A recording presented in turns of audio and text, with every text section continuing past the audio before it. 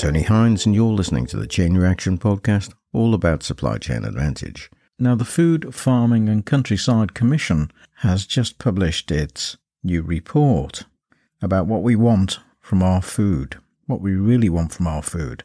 And I love the headline, Citizens are hungry for change. So, what did they find out? Well, they say of all the elements in our economy, one thing we can't manage without is food. It's a basic human need. It's at the heart of some of the biggest challenges that we face as a nation. We see headlines about food security, diet-related ill health, and the impact of nature and climate on food production. And food bank usage is on the rise. They say government has struggled to grasp the nettle on food system policies, and they believe it to be a national emergency, as serious as the climate emergency, and call for rapid collective action.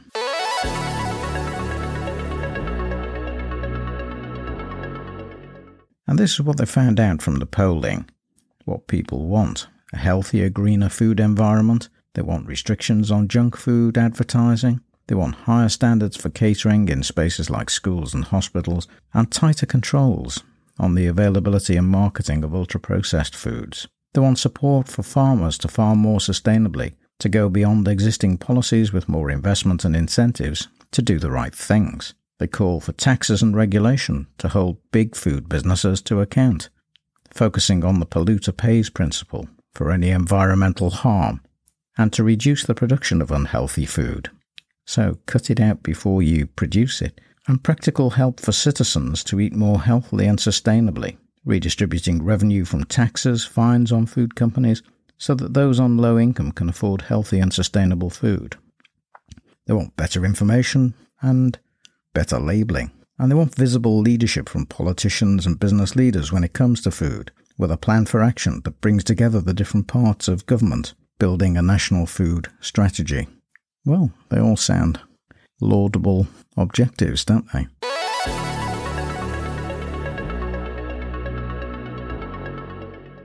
A well-run food system helps to build human capital, it lifts communities out of poverty, and it will improve climate resilience. That's according to the World Bank. The global food system generates an estimated $12 trillion in hidden social, economic and environmental cost every year, including being the source of nearly 1/3 of global greenhouse gas emissions. The war in Ukraine has accelerated the crisis, but food prices and global hunger were already on the rise even before the war.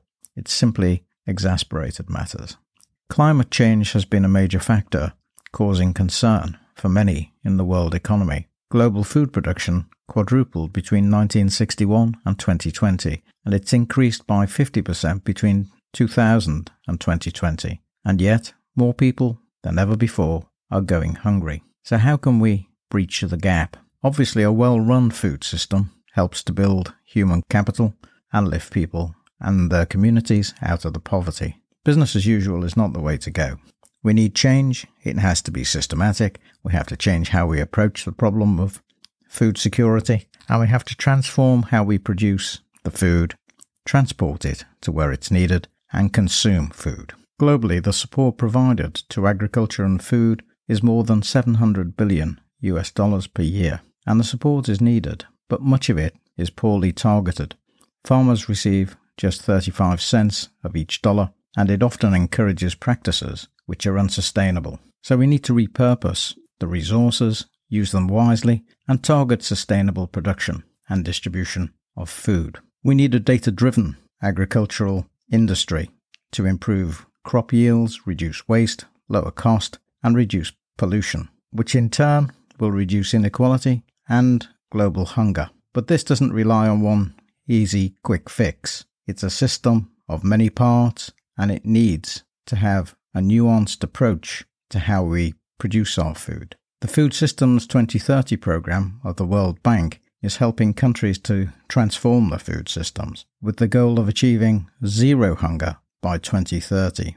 It's an ambitious project, and it's funded with support from Germany, the UK, the European Commission, and the Bill and Melinda Gates Foundation, working with 25 countries, seeking country-specific entry points for repurposing agriculture, policies, and support with business models that stimulate private sector investment, promote climate-smart agriculture, apply digital innovations, and strategies that make healthy, nutritious food more affordable. Jürgen Vogel is the Vice President for Sustainable Development at the World Bank, and he writes a very important blog on this topic.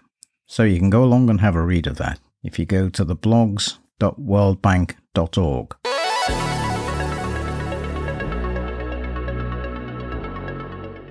There are many challenges facing the food security and sustainability. The global population will exceed 10 billion by 2050, and that will lead to an ever-increasing demand for food, placing pressure on finite resource. The global population will be wealthier, it will be more urban, and it will change the way in which food is purchased and marketed, and so supply chains will need to be reorganized over this period to ensure that food can reach the right places at the right time, and of course at the right price that people can afford. And it will no doubt raise the social and political consequences of any increase in food pricing. On the supply side, there will be growing competition for land, energy and water, and the latter, water, will be of particular concern, especially with climate change. More food will have to be produced with less, so it will have to be very efficient to satisfy the demand of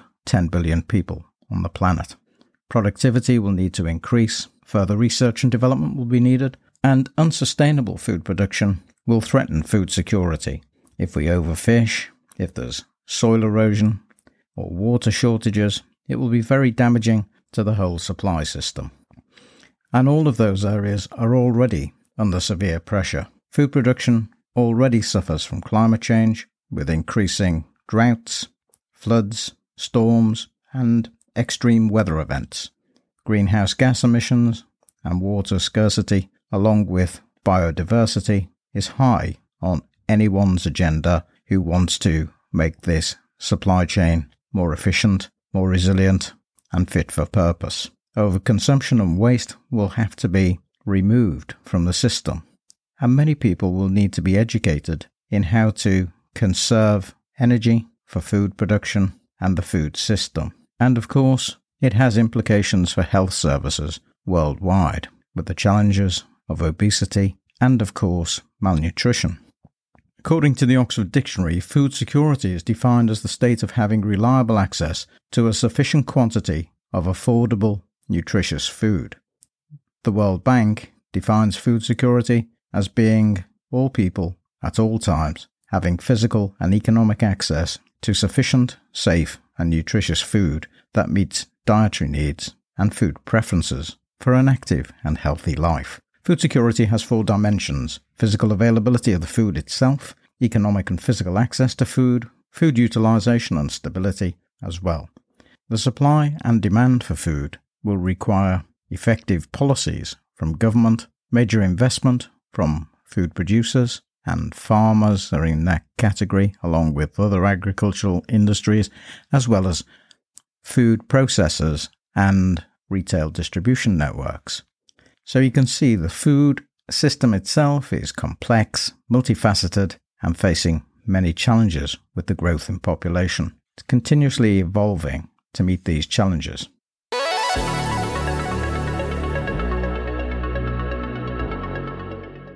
The Food Foundation in the United Kingdom asked the question, how to fix our food system in a way that benefits citizens and the planet. They had the first ever summit meeting for forward-thinking investors, and it was focused purely on food systems, asking for urgent transformation on the way we grow, manufacture and eat food. 23 investment organisations representing £6 trillion worth in assets under management formed the Investor Coalition on Food Policy. The summit put money on the menu, they say. How can investors transform the UK food system? And it came as government had an independent review into the delivery of net zero climate commitments. They say not acting on climate change will outweigh the cost. It brought together more than 100 leading investment analysts, policymakers, academic experts, NGOs and journalists at 15 Hatfields in London. And it discussed the progress being made in the UK, looking at examples of investors steering industry behaviour. One of the keynote speakers was Stuart Lendrum, who was head of product and process at Iceland, the food retailer in the UK.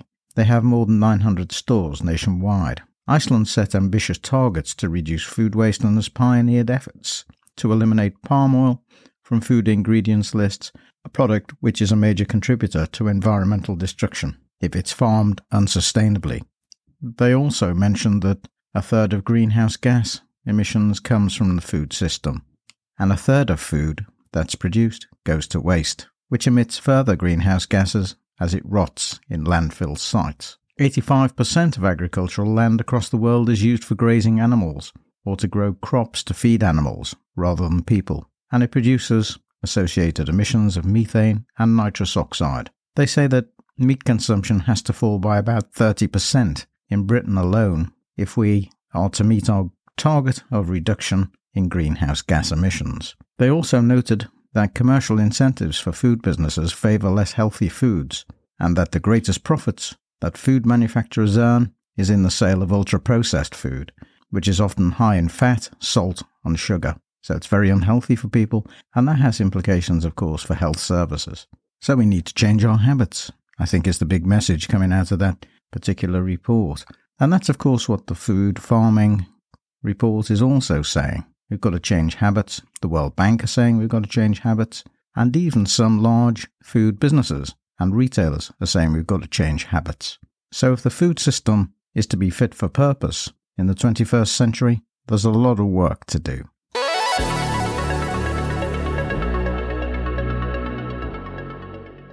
Building a better and sustainable food system is a complex task. It requires the collective efforts of governments. It requires the collective efforts of government, business, all organisations and individuals. So what can you do? You can incentivise sustainable practices, and that's down to government. You provide incentives to farmers to adopt sustainable practices, such as regenerative agriculture, crop rotation, agroforestry. And that should help reduce the environmental impact of agriculture, improve soil health and crop yield. You can reduce food waste. A third of all food produced is lost, as we've just said. So stop that. Promote plant-based diets, because that will reduce the numbers of animals that have to occupy agricultural growing land. Support small-scale farms. Those sorts of farms are often marginalised and we go for big industry. So make sure that small farms have the resources, the land, the credit, the technology to make a contribution, and invest in sustainable practice. Invest in research and development. Promote transparency. Consumers need access to all the information about where the food comes from, how it's produced, and what impact it has on the environment. They need to know, they need the information. And reduce greenhouse gas emissions. Agriculture is a major source of greenhouse gas. It accounts for nearly 1/3 of the global emissions. So get those greenhouse gases down. And it will require a change in use of land, livestock management, and of course, reduce the fertilizer use. Ultra-processed foods have been named as one of the key problems. Ultra-processed foods are high in calories, low in nutrients, and they've been linked to all kinds of health problems, such as obesity, type 2 diabetes, and heart disease. So what can we do to eliminate or reduce ultra-processed foods from people's diets? We need more information. We need to have food labels that say that the food is ultra-processed, because they contain added sugar, fats and salt, and that needs to be clearly pointed out in the labelling. People can help themselves by eating whole foods, such as fruits, vegetables, whole grains, nuts and seeds, which are minimally processed and contain essential nutrients beneficial for health. You can cook at home more and stop buying processed food. Avoid those ultra-processed foods and avoid fast food. Fast food is often high in calories, it's unhealthy, full of fat, full of salt, so you need to reduce the intake of those. And choose healthier snacks instead of biscuit and confectionery products. Eat fresh fruit, nuts or seeds. Now those are some of the things that can be done.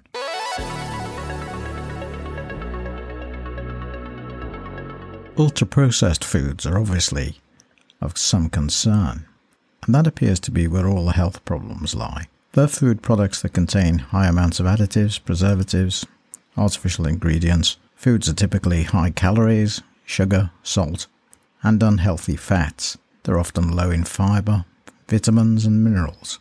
And according to the British Heart Foundation, more than half of the calories consumed by an average person in the United Kingdom comes from these ultra-processed foods. Studies have linked the consumption of such foods to several health risks: high blood pressure, cardiovascular disease, heart attacks, strokes, early death, obesity, abdominal obesity, metabolic syndrome, irritable bowel syndrome, frailty, indigestion, cancer, and depression.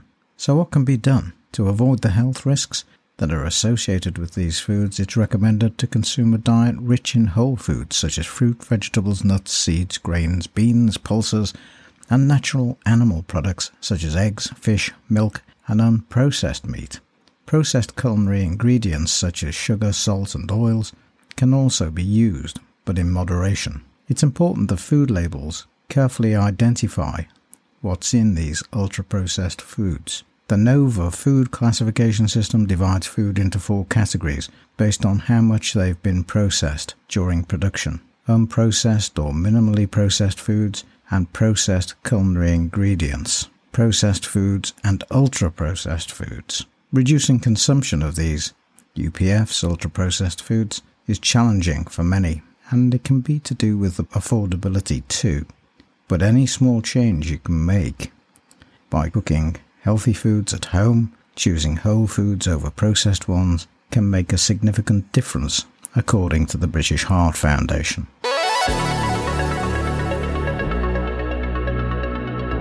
Now, the United States Department of Agriculture had a very useful food and nutrition infographic, and you can get to that by going to the USDA.gov site and searching for USDA-Actions-Nutrition-Security-Infographic, and you should come across it. And you can see there it's really quite informative. It talks about nutrition security, consistent and equitable access to healthy, safe and affordable foods that promote optimal health and well-being.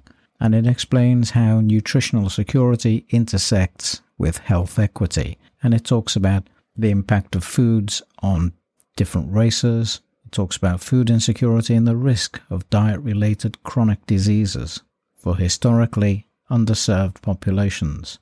So why does nutrition security matter?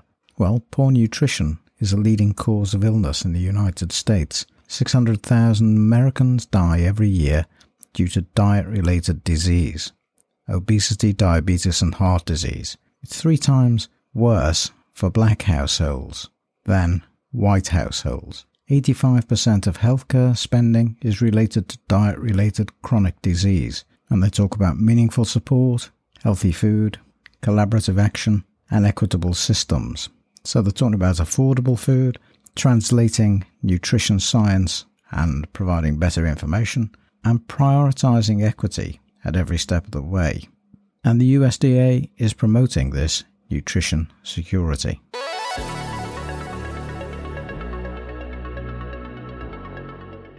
Now you can see from all the evidence that we presented in this podcast today that there's work to be done in the food supply chain to establish food security, to make our food better, to make it fit for purpose for what people want for healthier lifestyles. And the food farming community, where we started with this podcast today, has a clear plan to make it happen in the United Kingdom. But you can see that elsewhere in the world, this is of paramount importance, whether it be the United Nations, looking at the interests of the global community, whether it's the United States Department of Agriculture, or whether it's other non-profit organisations who also have an interest. And of course, don't forget, the food producers themselves, to preserve their own future, need to start taking this more seriously than perhaps they have done in the past. And there does need to be better information, better labelling on food products, so that we know exactly what's in them. And the more transparency there is, people can make better decisions for themselves. Food retailers have a responsibility, but most of all, governments have a responsibility to regulate the food system. So I hope you've enjoyed this episode, taking a look at food supply chains, and we might return to it at some time in the future. to see what's happened in the intervening time period. So I'm Tony Hines, I'm signing off, and I'll see you next time in the Chain Reaction Podcast. Bye for now.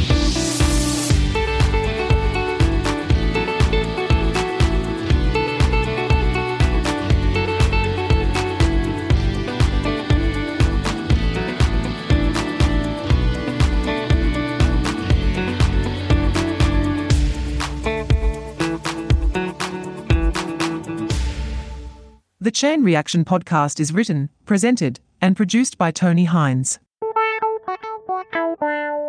Hi, I'm Tony Hines. I'm here to tell you about the Chain Reaction Podcast, all about supply chain advantage. I've been researching and writing about supply chains for over 25 years. I wrote my first book on supply chain strategies in the early 2000s.